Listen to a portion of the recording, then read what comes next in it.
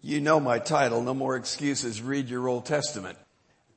I do want to give you a little word of explanation about my motivation.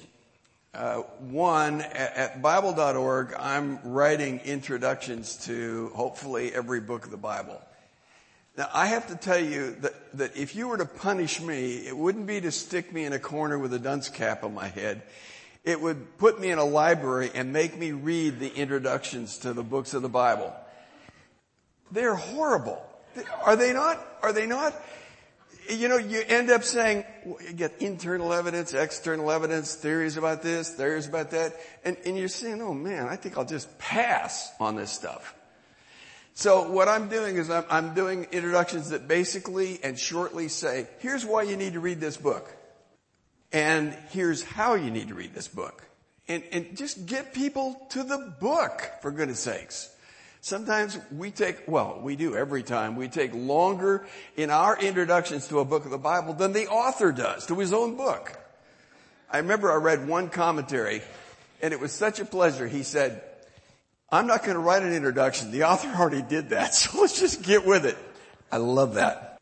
So in the process of that, I'm obviously thinking my way through not only each of the books individually, but all of the books together. And how do you read the Old Testament? Why do you read the Old Testament? That's really important stuff. In theology, the relationship between the Old and the New Testament is a fairly critical factor. It really has a lot to do with your hermeneutics, the way in which you interpret Scripture. So dispensationalism tends to not altogether, but it tends to make the two distinct. And covenant theology tends to make the two so unified that they forget the distinctions. And so actually, I think both of them miss a little bit of the point of saying there is unity and diversity in those two, but they are directly and importantly related. Third reason. I hope many of you have committed and already started to reading through the Bible this year. If you did, you're in the Old Testament, folks. And I think some of you have already started to cheat. You're either the world's greatest speed readers, and you're just whipping through those pages like we did when you were in college and you had to read so many pages. Whew, they're just sailing by. That's not what you need to do. You need to take the Old Testament seriously. And so start now. Fourth, there is a growing trend amongst evangelicals, not to mention the others, of somehow seeking to drive a wedge between the Old and New Testaments, and actually the New Testament part divorcing the Old Testament part.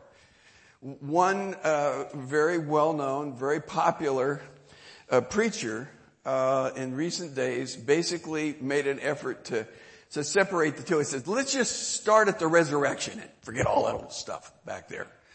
Well, obviously he got whipped on the internet and whatever. But people are trying, I think, to distance themselves from the Old Testament because there are some things about it that are either hard to understand or hard to accept. We'll talk about that a little bit more. My greatest fear is this. What I see happening in evangelicalism in relationship to the Old Testament is also happening with the New. I hear the same kinds of arguments getting raised. Well, that was long ago, and that was far away, and that was a different culture than ours. And all of a sudden, these things that our New Testament says to us, they're just maybe not for us. They're for them. And frankly, I don't know where that path leads. It's a scary one. So let's just nip it in the bud while we all start reading through our Bibles again. So let's talk about some reasons that people give. I was generous. Excuses that people give for not reading the Old Testament. They would say, well, this is the New Covenant days. This is the age of grace. That's the age of the law. So we're in a new dispensation. That's old. That's out. That's passé. Well, I have a few things to say about that. One is, if you read your New Testament carefully, you will see that Old Testament saints, like New Testament saints, were saved by faith apart from works. Classic case, Romans chapter 4. And there he says, well, if people, chapter 3, the law couldn't save you, only Christ can save you, you are saved by faith, there's no basis for boasting. And then the question is, well, what about those Old Testament saints? And Paul says, well, actually, Abraham was declared righteous before the law of Moses was given. There was no law to keep. And he was saved by faith. And Abraham believed in God, and it was reckoned to him for faith. Then you go to Hebrews 11, and you get some more, right? All these, 11:13 and following, all these died in faith, not having received the promise. It wasn't an earthly city, or they would have gone back to it. It was a heavenly city. And then what really caps it off is the list of some of those people who were saved by faith. Rahab, Samson. And you're saying, whoa, if I meet those guys in heaven, they better have a name tag, because I won't believe they're there. Old Testament saints were saved by faith. It was not salvation by works in the Old Testament. It was salvation by faith. The Old Testament law was given to prove to men they could not be saved by works, and they had to have a Savior and a salvation that God Himself provided. The New Testament consistently condemns legalism, but it affirms and commends the law. We need to be really careful, and I think the problem here is our definitions. Sometimes the word law is used as a synonym for legalism, for works. Other times it is used for the Old Testament law, for in effect the Old Testament. And if we confuse those two, we're in a lot of trouble. And so what we tend to do, I think, those who want to reject the Old Testament, what we end up doing is saying, well, the law, we're not under law. And so all the Old Testament law goes out the window. But that's not what it's saying at all. The law is used there in the sense of legalism.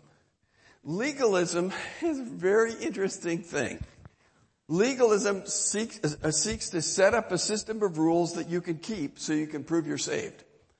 It really doesn't trust God. It locks God in. If I do this, this, this, and this, God's got to do that. Well, that's certainly not faith. But legalism goes beyond the law. Legalism says there needs to be a rule for every situation and circumstance in life. There's got to be a rule for it.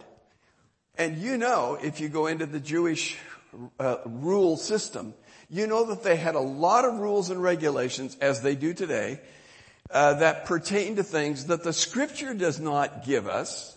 That's their extension of the law to those particulars. The problem is they have to have a particular rule for every circumstance, and that's just not possible. And when they don't have a biblical command to hang their hat on, then what they do is they create one and they make it a part of their tradition.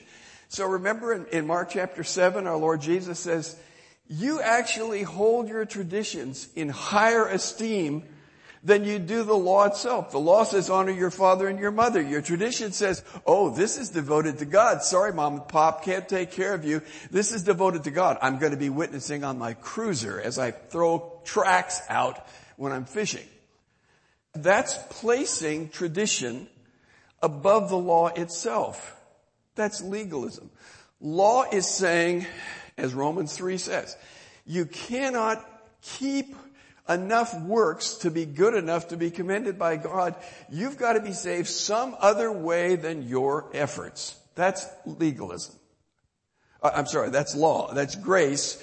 And legalism is saying you got to work yourself to death to get there. All right, let's talk about some other reasons why we don't like to read the Old Testament.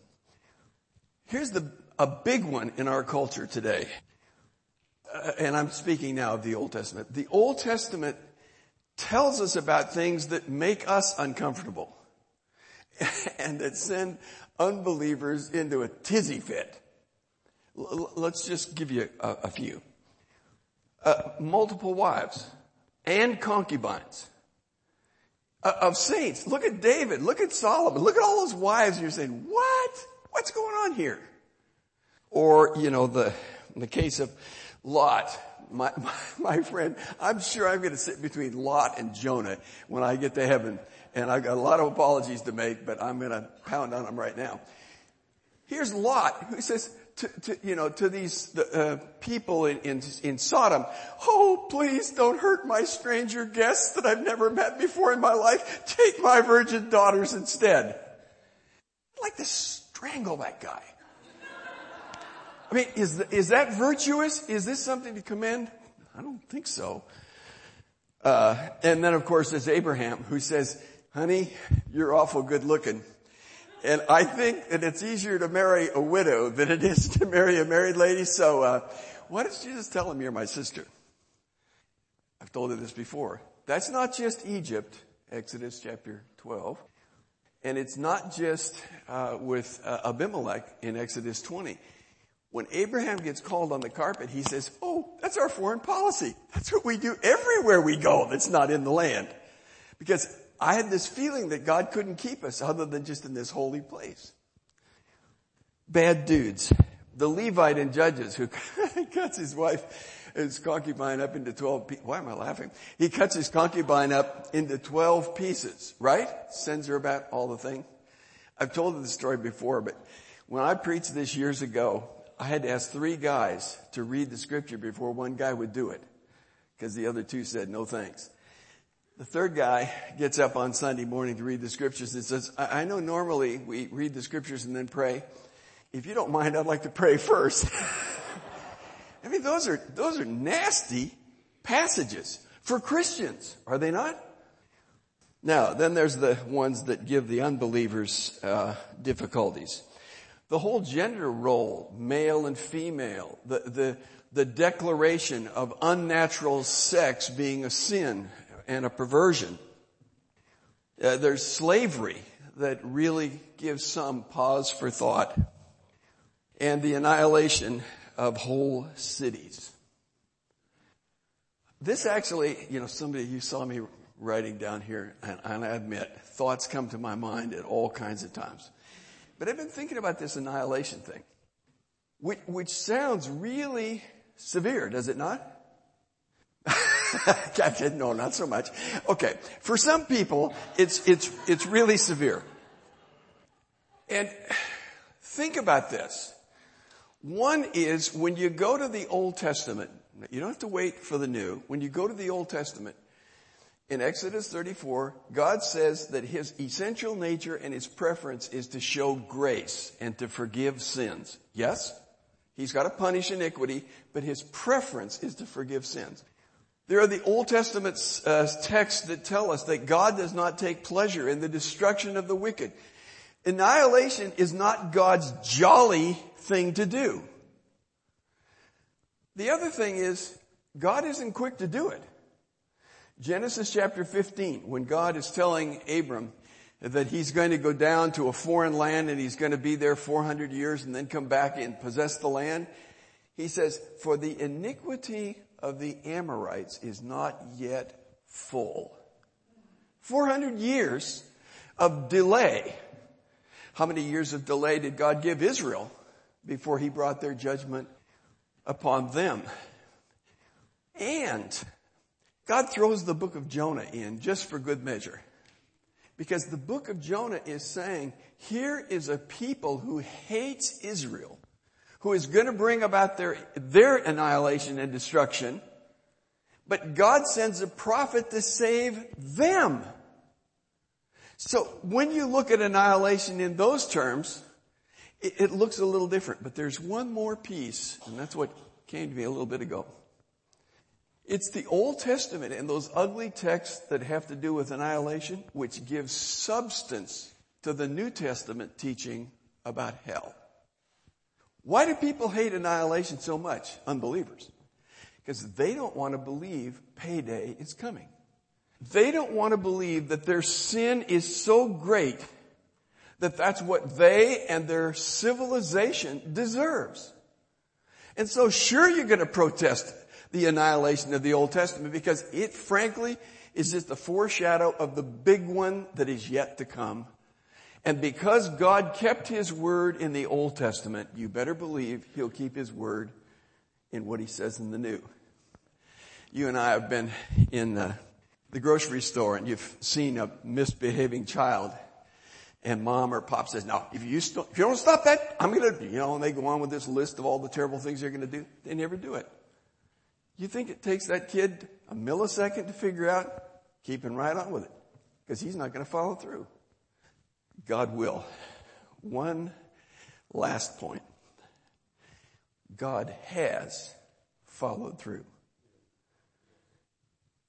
The Lord Jesus took on Himself all of the sins of the world and the judgment that it required. God is not sitting back passively wiping people out. He has given His Son for sinners to be saved. And if sinners shake their fist in the face of Jesus Christ and of the Father who sent Him, annihilation is due them. Remember that text in Revelation 16? Talks about the destruction of the wicked there, and it ends up with this statement. They deserve it. That's what the Bible says. So let's quit making huge apologies for things we see in the Old Testament because they may be the things that give substance to what we really need to pay attention to. Oh, one more thing. Let's look at slavery for just a second. A couple of things should be said, I think, about slavery. Does the Old Testament set out to rid the world of slavery? No. Did Jesus set out to rid the world of slavery? No.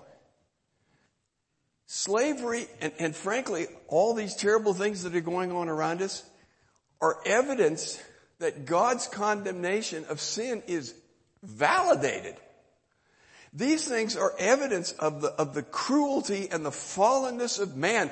Slavery isn't upheld as the great ideal for all mankind.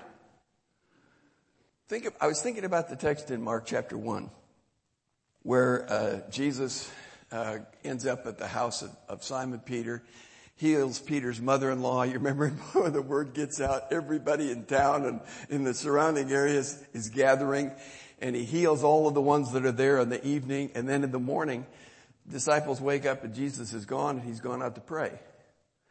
And Peter says to the Lord, hey, Lord, the crowds are there. They're waiting for healing. And Jesus said, no, I came to preach the gospel. So let's get moving on. Is He untouched by the suffering of others?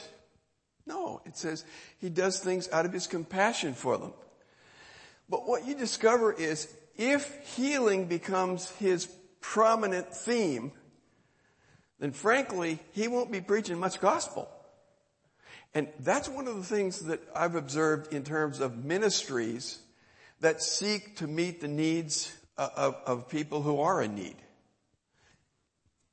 My theory, for what it's worth, is you can't really minister to people who have needs without addressing those needs in some way. You can't just shake them off and say, don't worry about dinner, let me tell you the gospel. You know, the Skid Row admissions, how it goes. They say, you listen to the sermon, then you get dinner. And if you go along when you're preaching that dinner, you would think you're in a tuberculosis asylum. Those guys are hacking and coughing, and the message is, hey buddy, I paid my dues, give me dinner. But at least there was those two elements. But the danger is you can get so absorbed in the meeting of those needs that your priority is lost. And that's what Jesus is saying to His disciples. My priority is preaching. And so we have to be careful that we're not just out trying to make the world a lovely place when the only way that's going to happen is when Jesus comes. We do what we can, but we can't do it all. But given the fact that there was slavery in those days, I would say the Old Testament sets God apart in a way that makes it clear that He has compassion on slaves. Listen to these verses. In Deuteronomy 23, 15 and 16. You shall not hand over to his master a slave who has escaped from his master to you. He shall live with you in your midst in the place which he shall choose in one of your towns where it pleases him. Well, that seems to me like God has given the slaves in the Old Testament sanctuary. Let's not talk about sanctuary cities right now, folks, but there is a sense in which Israel was a sanctuary nation. That says something about what he thought of slavery. But listen to this. This is Leviticus chapter 19, verses 33 and 34. When a stranger resides with you in your land, you shall do him no wrong. The stranger who resides with you shall be to you as the native among you, and you shall love him as yourself, for you were aliens in the land of Egypt. I am the Lord your God.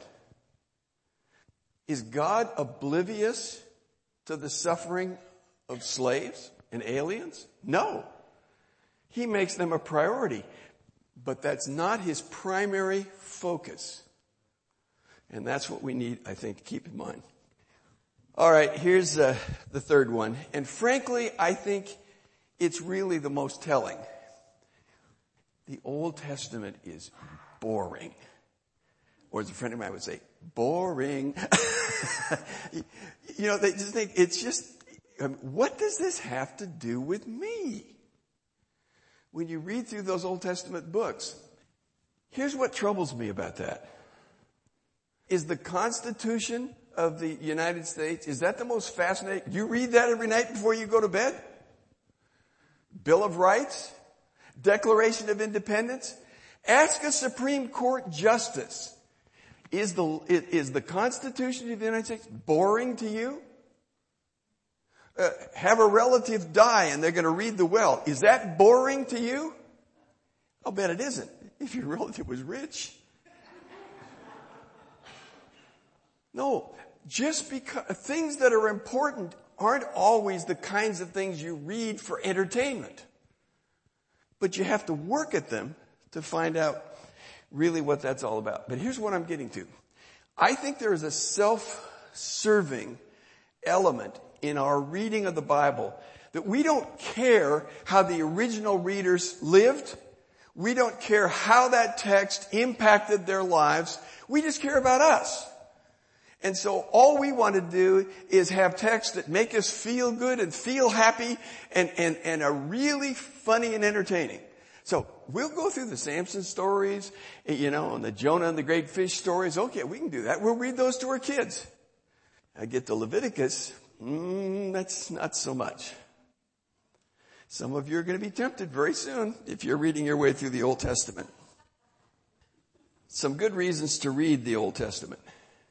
Think of the law of proportion. I took one of the Bibles I had on my desk and I just looked at the pages from Genesis 1:1 to the end of Malachi. And then I took the number of pages from Matthew chapter 1 to the end of Revelation. 70% of your Bible is Old Testament. Now, okay, 69.9, depending on what it is, but 70% ballpark of your Bible is Old Testament. Did God waste his time in writing those things? Should God have made the Old Testament 30% and the New Testament 70%? I was thinking about this too. When you look at the number of years that is captured in the New Testament, what do you got? 90 years? 100 years? Okay, I'll give it to you. You got thousands of years of history contained in the Old Testament. Do we just blow all that off as though it's irrelevant? We better look at the proportions. Note how often the New Testament quotes the Old. Now, I went out to the internet to look at this and found some interesting stuff, some of which I had in my hands. But one writer says that Jesus quoted from 27 Old Testament books. I guess it was important to him. The Lord Jesus cited the Old Testament 78 times, and out of those, the Pentateuch 26 times. Here's the interesting thing. I checked them out a little bit. And they said, Jesus quoted from Genesis, Exodus, Leviticus, and Deuteronomy. They skipped Numbers. And I said to myself, wait a minute, Numbers. Kadesh Barnea. So the generation dies off. Second generation comes and possesses the land.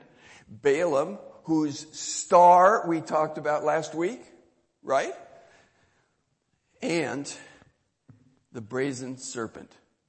Hey, Jesus said in John chapter 3 that just like the brazen serpent was lifted up by Moses, he has to be lifted up. Is that not citing the book of Numbers? So I added Numbers in for them. And you'll find, if you talk about allusions, you'll find that you wonder sometimes if Paul didn't have his devotions in the text, the shaping his imagery and his language. It's so much a part of him, he just can't shake it loose, or any other author. Oh, what I was going to say to you is one of the fellows on the internet said, I would tell you more, but I'm afraid I'd violate copyright laws of the ESV Study Bible. Well, I bought one of those $100 babies and I gave it to somebody in need, but I didn't give away the electronic rights because I forgot about them. So I looked out on my computer, lo and behold, there it was again. It's all there on my computer. And they have a chart which lists all of the citations of the Old Testament in the New. And it is multi-paged. My point is simply this. If it was that important to the authors of the New Testament, maybe it ought to be important to us. Third, there is a beauty and a grandeur to the law that I think we often forget.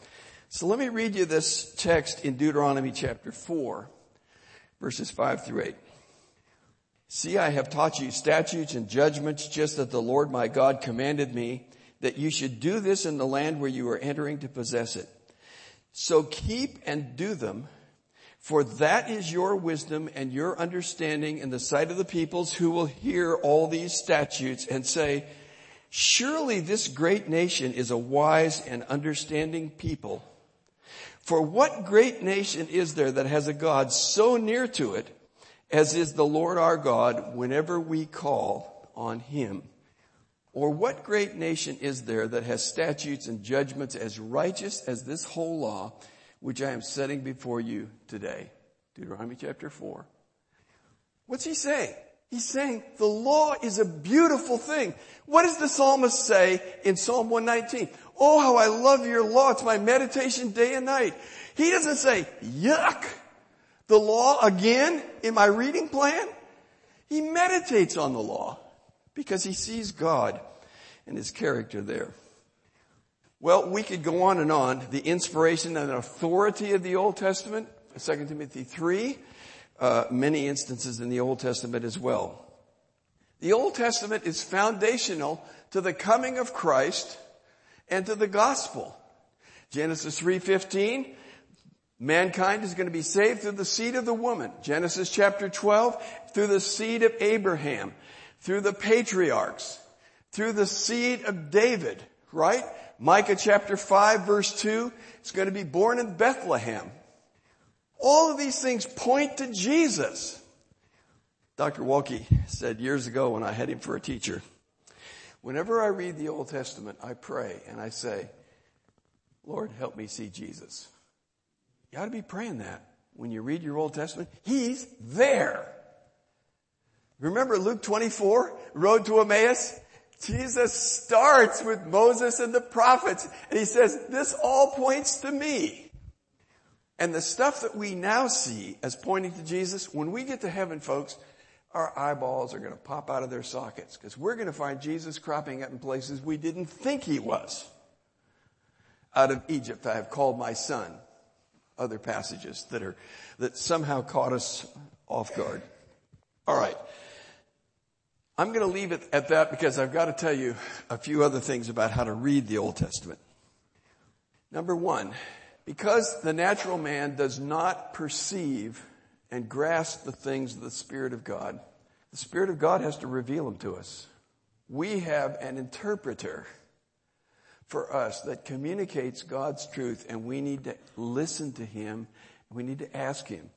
Remember, the psalmist says, open my eyes that I may see wondrous things out of your law. There are beautiful things.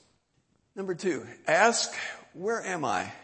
One of the things I've said I want to do in my work in the Bible is to have a you are here section. You know, when you go into a complex of a shopping center and whatever, and you're wandering around, you don't know it, you're not familiar with it, and it says, you are here. It's got a little arrow, and you say, oh, that's where I am. You have to ask yourself that in the Old Testament. You have to say, for example, was this before the kingdom divided? Was it before Solomon's reign ended? Or was it after? If it was after, is it the northern kingdom or the southern kingdom? Is this before the exile or after the exile? Those things are important to know. And it helps you to really wrap your arms and your mind around the text that you're dealing with. Where am I in the history of the Old Testament? Put yourself in the sandals of the people to whom it was written. Now, my friend Hugh Blevins used to say years ago, never forgot it, submission is the willingness to see things from the other person's point of view. And my concern is, I don't think we're very submissive when we come to the Scriptures. We come to the Scriptures from our culture, from our setting and our environment, and then we say, well, that's so strange. Can you imagine missionaries going to some country in Africa saying, I don't care about their culture, their tradition, whatever else, I just want more of like me? That's all self-oriented. We have to place ourselves in a spot where we say, what was this to them? How important was this to them at their point in life, in history? Genealogies. We say, genealogies. Do you know that when Israel went back, the Jews went back into the promised land, they could not assume priestly roles if they couldn't prove their genealogy, friends? And by the way, even our culture is getting into genealogies. So, try to put ourselves in the place of others. Here's one you may want to think about. You may want to disagree with me, but here it is. Focus on the things that are clearly there. Focus on the things that are clearly there. Jesus has a lot to say about straining gnats and swallowing camels. One of the problems with theological education is it says to the student, when you're writing your master's thesis or your doctoral dissertation, you have to write on something no one has ever written on before. Gnat time. It's got to be. It's got to be, doesn't it? If nobody ever wrote about it, thought about it before, it's got to be in the Tulies. And what I see in the evangelical scholarly world, my friends, not to mention outside of it, I see scholarship going to outside external sources, and in effect what they're saying is, I know you've always understood the text this way, and for thousands of years everybody's understood it this way, but I just found a text in some ancient library. And what you thought the Bible clearly taught, it doesn't. That's going on a lot, folks. A lot. I'm going to be kind and not mention names, but it's going on nearby, and we've got to watch out, I think, for that. Okay.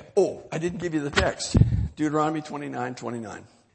The secret things belong to the Lord our God, but the things revealed belong to us and to our sons forever, that we may observe all the words of the law. Do you think God did not tell us all we need to know? Do you think what we need to know is from some other source? It may illustrate, but I got to tell you, I'm not looking for revelation from God other than in His Word. And if it isn't in His Word, then I have to say to myself, maybe it's just not that important. Maybe I better focus on the things that are right in front of me. And I would say the things that are plainly stated in front of me. Don't let somebody tell you that what the Bible plainly says, it doesn't plainly mean because of complexity. I don't buy it. All right. Here's one I got from Francis Chan. Ask yourself, what don't I like about this text? he was speaking.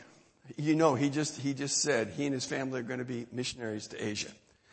He was speaking to the chapel at Azusa Pacific to young students, and he basically said, I'm really concerned that you students are letting your culture teach you more about truth than you are your Bibles. And then he throws this in, and by the way, and he says, and there are scholars who will line up behind you to tell you that's true. And then he says, what have you read lately in your Bible that you don't like? And he says, that is probably the truth. Do you think that the Bible is like a candy store that you just go and you pick all these little sweets and treats out, and that God's given us a batch of happy texts and there isn't anything else? We really need to be careful, I think, about letting expectations for good things in our definition, like Asaph in Psalm 73. Surely God is good to Israel. Boy, does he have a definition for God that God doesn't have. God says the nearness of God is my good through Asaph. What don't you like? So rather than to find 1,000 ways to prove that what you don't like isn't there, why not give some thought to why you don't like it? I think that might help you. And by the way, there's lots of stuff in the Old Testament you won't like. I guarantee it. You won't be disappointed. I've already said, look for Jesus. I want to say, watch for themes. As you read through the Old Testament, watch for themes. The two biggest themes are creation and the Exodus. But I was looking, and that's not just, and so what God says is this. You saw what I did in the first creation. Now, I'm going to turn this on its head. I'm going to make a new creation. He goes to the Exodus and he says, I've got a new Exodus.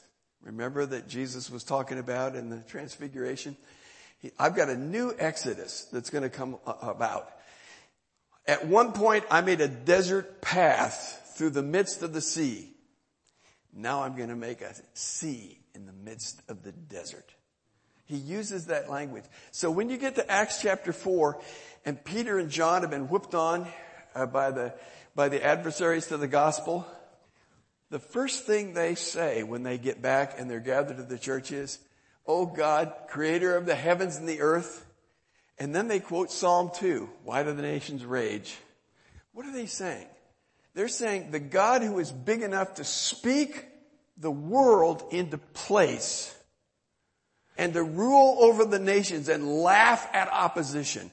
He's the God who is in control of us and this little pee-wee group of guys who threaten to kill us if we preach the gospel. Creation is a huge theme. And so you'll find in the language of the prophets that just creation and the Exodus, it's the imagery and the language is there. Look for those themes. They're all over the place. What is the unique contribution of this book? My contention is every book in the Bible has its own unique contribution. And the key to understanding that book is to say, what's unique about it? What's unique? I'm going to just pick out of the back of my head. Joshua is the one book, I'm thinking of this now in the context of Deuteronomy 28 through 31. Larry and Virginia Aubrey would be saying amen right now, but the blessings part is this long. Cursing part is this long in Deuteronomy 28 and following. So Joshua is an illustration and a manifestation of the blessing part. Judges is a manifestation of the cursing part. And friends, they're two joined generations. It was when the generation of Joshua passed away and the generations of the judges came up that these things happened. That says to us, wow, they can go that far, that fast, downhill, right? So what's the unique contribution? When you look at the book of Esther, Dr. Walke was the guy who really said it first for me, but he basically said this. Esther is the book that describes unbelieving, disobedient Israel staying in the land rather than returning to the promised land. Once you get that in your head, you say, okay, now I've got to read this book in the light of where they are. So don't try to make a pious bunch of saints out of those who are often the heroes and the heroines of Esther. That's not what the context would tell us. Look for the pearls in every book. You know the parable about the pearls, and you dig down, you find it, and you sell everything you get to get it. Every book has pearls. You may have to dig for them, but they're there. So, I'm just going to walk you through the Pentateuch. So in Genesis, what do you got? Genesis 3:15, promise of Messiah. Genesis 12, Abrahamic covenant. And then you've got Exodus. The Exodus, the giving of the law. And the big one for me, Exodus 34, 6 and 7. The nature of God. I am gracious and compassionate. That is the theme that goes all the way through the scriptures. But you get it first in Exodus. Leviticus. Boy, there's a tough one. But there's some really interesting stuff there. And one of the things that Mark Dever, I owe him a debt on this one, he did an excellent introduction or summary, I should say, of the book of Leviticus. And he said, do you notice how much of Leviticus has sexual orientation, some sexual dimension? And he said this, remember, the Israelites were going to be in a Canaanite world where sexual immorality was a part of everything they did. And it's a way of raising a flag for God's people, saying, you better be careful, you better watch out. And by the way, if you read the book of Leviticus, you say to yourself, oh my goodness, how would a guy make it through the day? I mean, I'd have to stop every 5 minutes and make a sacrifice. What you find out is how horribly unclean we are. If we're thinking our works are going to get us there, read Leviticus, friends. But the pearl is Leviticus 16, Day of Atonement. It's there. Numbers. You've got Kadesh Barnea, that turnaround point for the Israelites. One generation has to die. And you've got the brazen serpent, which Jesus refers to in John chapter 3. Deuteronomy, summary of all of Israel's history, is laid out for us in Deuteronomy 28 through 31. There is a pearl, my friend, in every book of the Bible. Look for the pearls because they're there. All right. Boy, I'm getting close to winding up. Almost on time. Here's another thing I got from Dr. Walke. Does the New Testament ratify, modify, or he says abrogate, reject the teaching of the Old Testament? So I was thinking about that. For instance, if you look at the New Testament, Jesus ratifies the two great commandments, doesn't he? Love the Lord your God with all your heart, soul, mind, and strength. Second, love your neighbor yourself. He ratifies those. Paul says, if you're doing the things that are right, you fulfill, that the Spirit leads you to, you're fulfilling the law. Modify. Now, you may want to quibble with me on this, but I'm thinking of the Sermon on the Mount. The Jewish mindset, at least, if he didn't modify the meaning and the intent of the scriptures, he modified their interpretation of it. Because they're saying, well, if a man does something against you, you're not to kill him. And then it goes on to say, and be sure that you settle up with him before, because if you're angry in your heart, you have the seeds for murder. In other words, the Sermon on the Mount in Matthew chapter 5 goes back and says, it says, you shall not commit adultery. But if you are thinking adulterous thoughts, you're nearly there. And so he is extending that, I think, beyond what Judaism expected. So I would say, in my mind, he's modifying. And he's modifying in the sense of raising the standard even higher. You thought the law was bad the way it was? I mean, when you start talking about your thoughts being indictable, that's scary stuff. Look for those elements. Ratify, modify, or abrogate. Next, what are the triangulating truths? We go, for instance, Proverbs 22:6. Train up a child in the way he should go, and when he's old, he won't depart from it. One text. But there are triangulating texts which tell me I have to take more than that into consideration. So go back to Proverbs. Over and over again, you see the appeal made to the son. My son, listen to my commandments. Keep my commandments. Avoid this path. What's it saying? Yes, parents need to do this with the hope of this outcome. Children need to obey. It isn't one or the other. It's both. Triangulation. Hey, the place to see it best is in the temptation of Jesus in Matthew chapter 4. Satan quotes scripture and he says, see, if you do what this scripture says, you'll jump off the pinnacle of the temple, you'll bow down and worship, all these things. Jesus always comes back from Deuteronomy with a triangulating truth. You shall worship only the Lord your God. Man shall not live by bread alone, but by every word that comes from the Father. Look for other truths which help to qualify the truth of a particular text, because they don't necessarily stand alone. Here's the last one that I really want to talk about for a minute or two. What are the guiding principles? My contention is that when God gave the law, he wasn't just giving a set of rules that you have to keep or you get in all kinds of trouble. What he's doing is he's saying, here are things that tell you about me. Thou shalt not kill. I take it that God is a God who delights in life, not in the taking of life.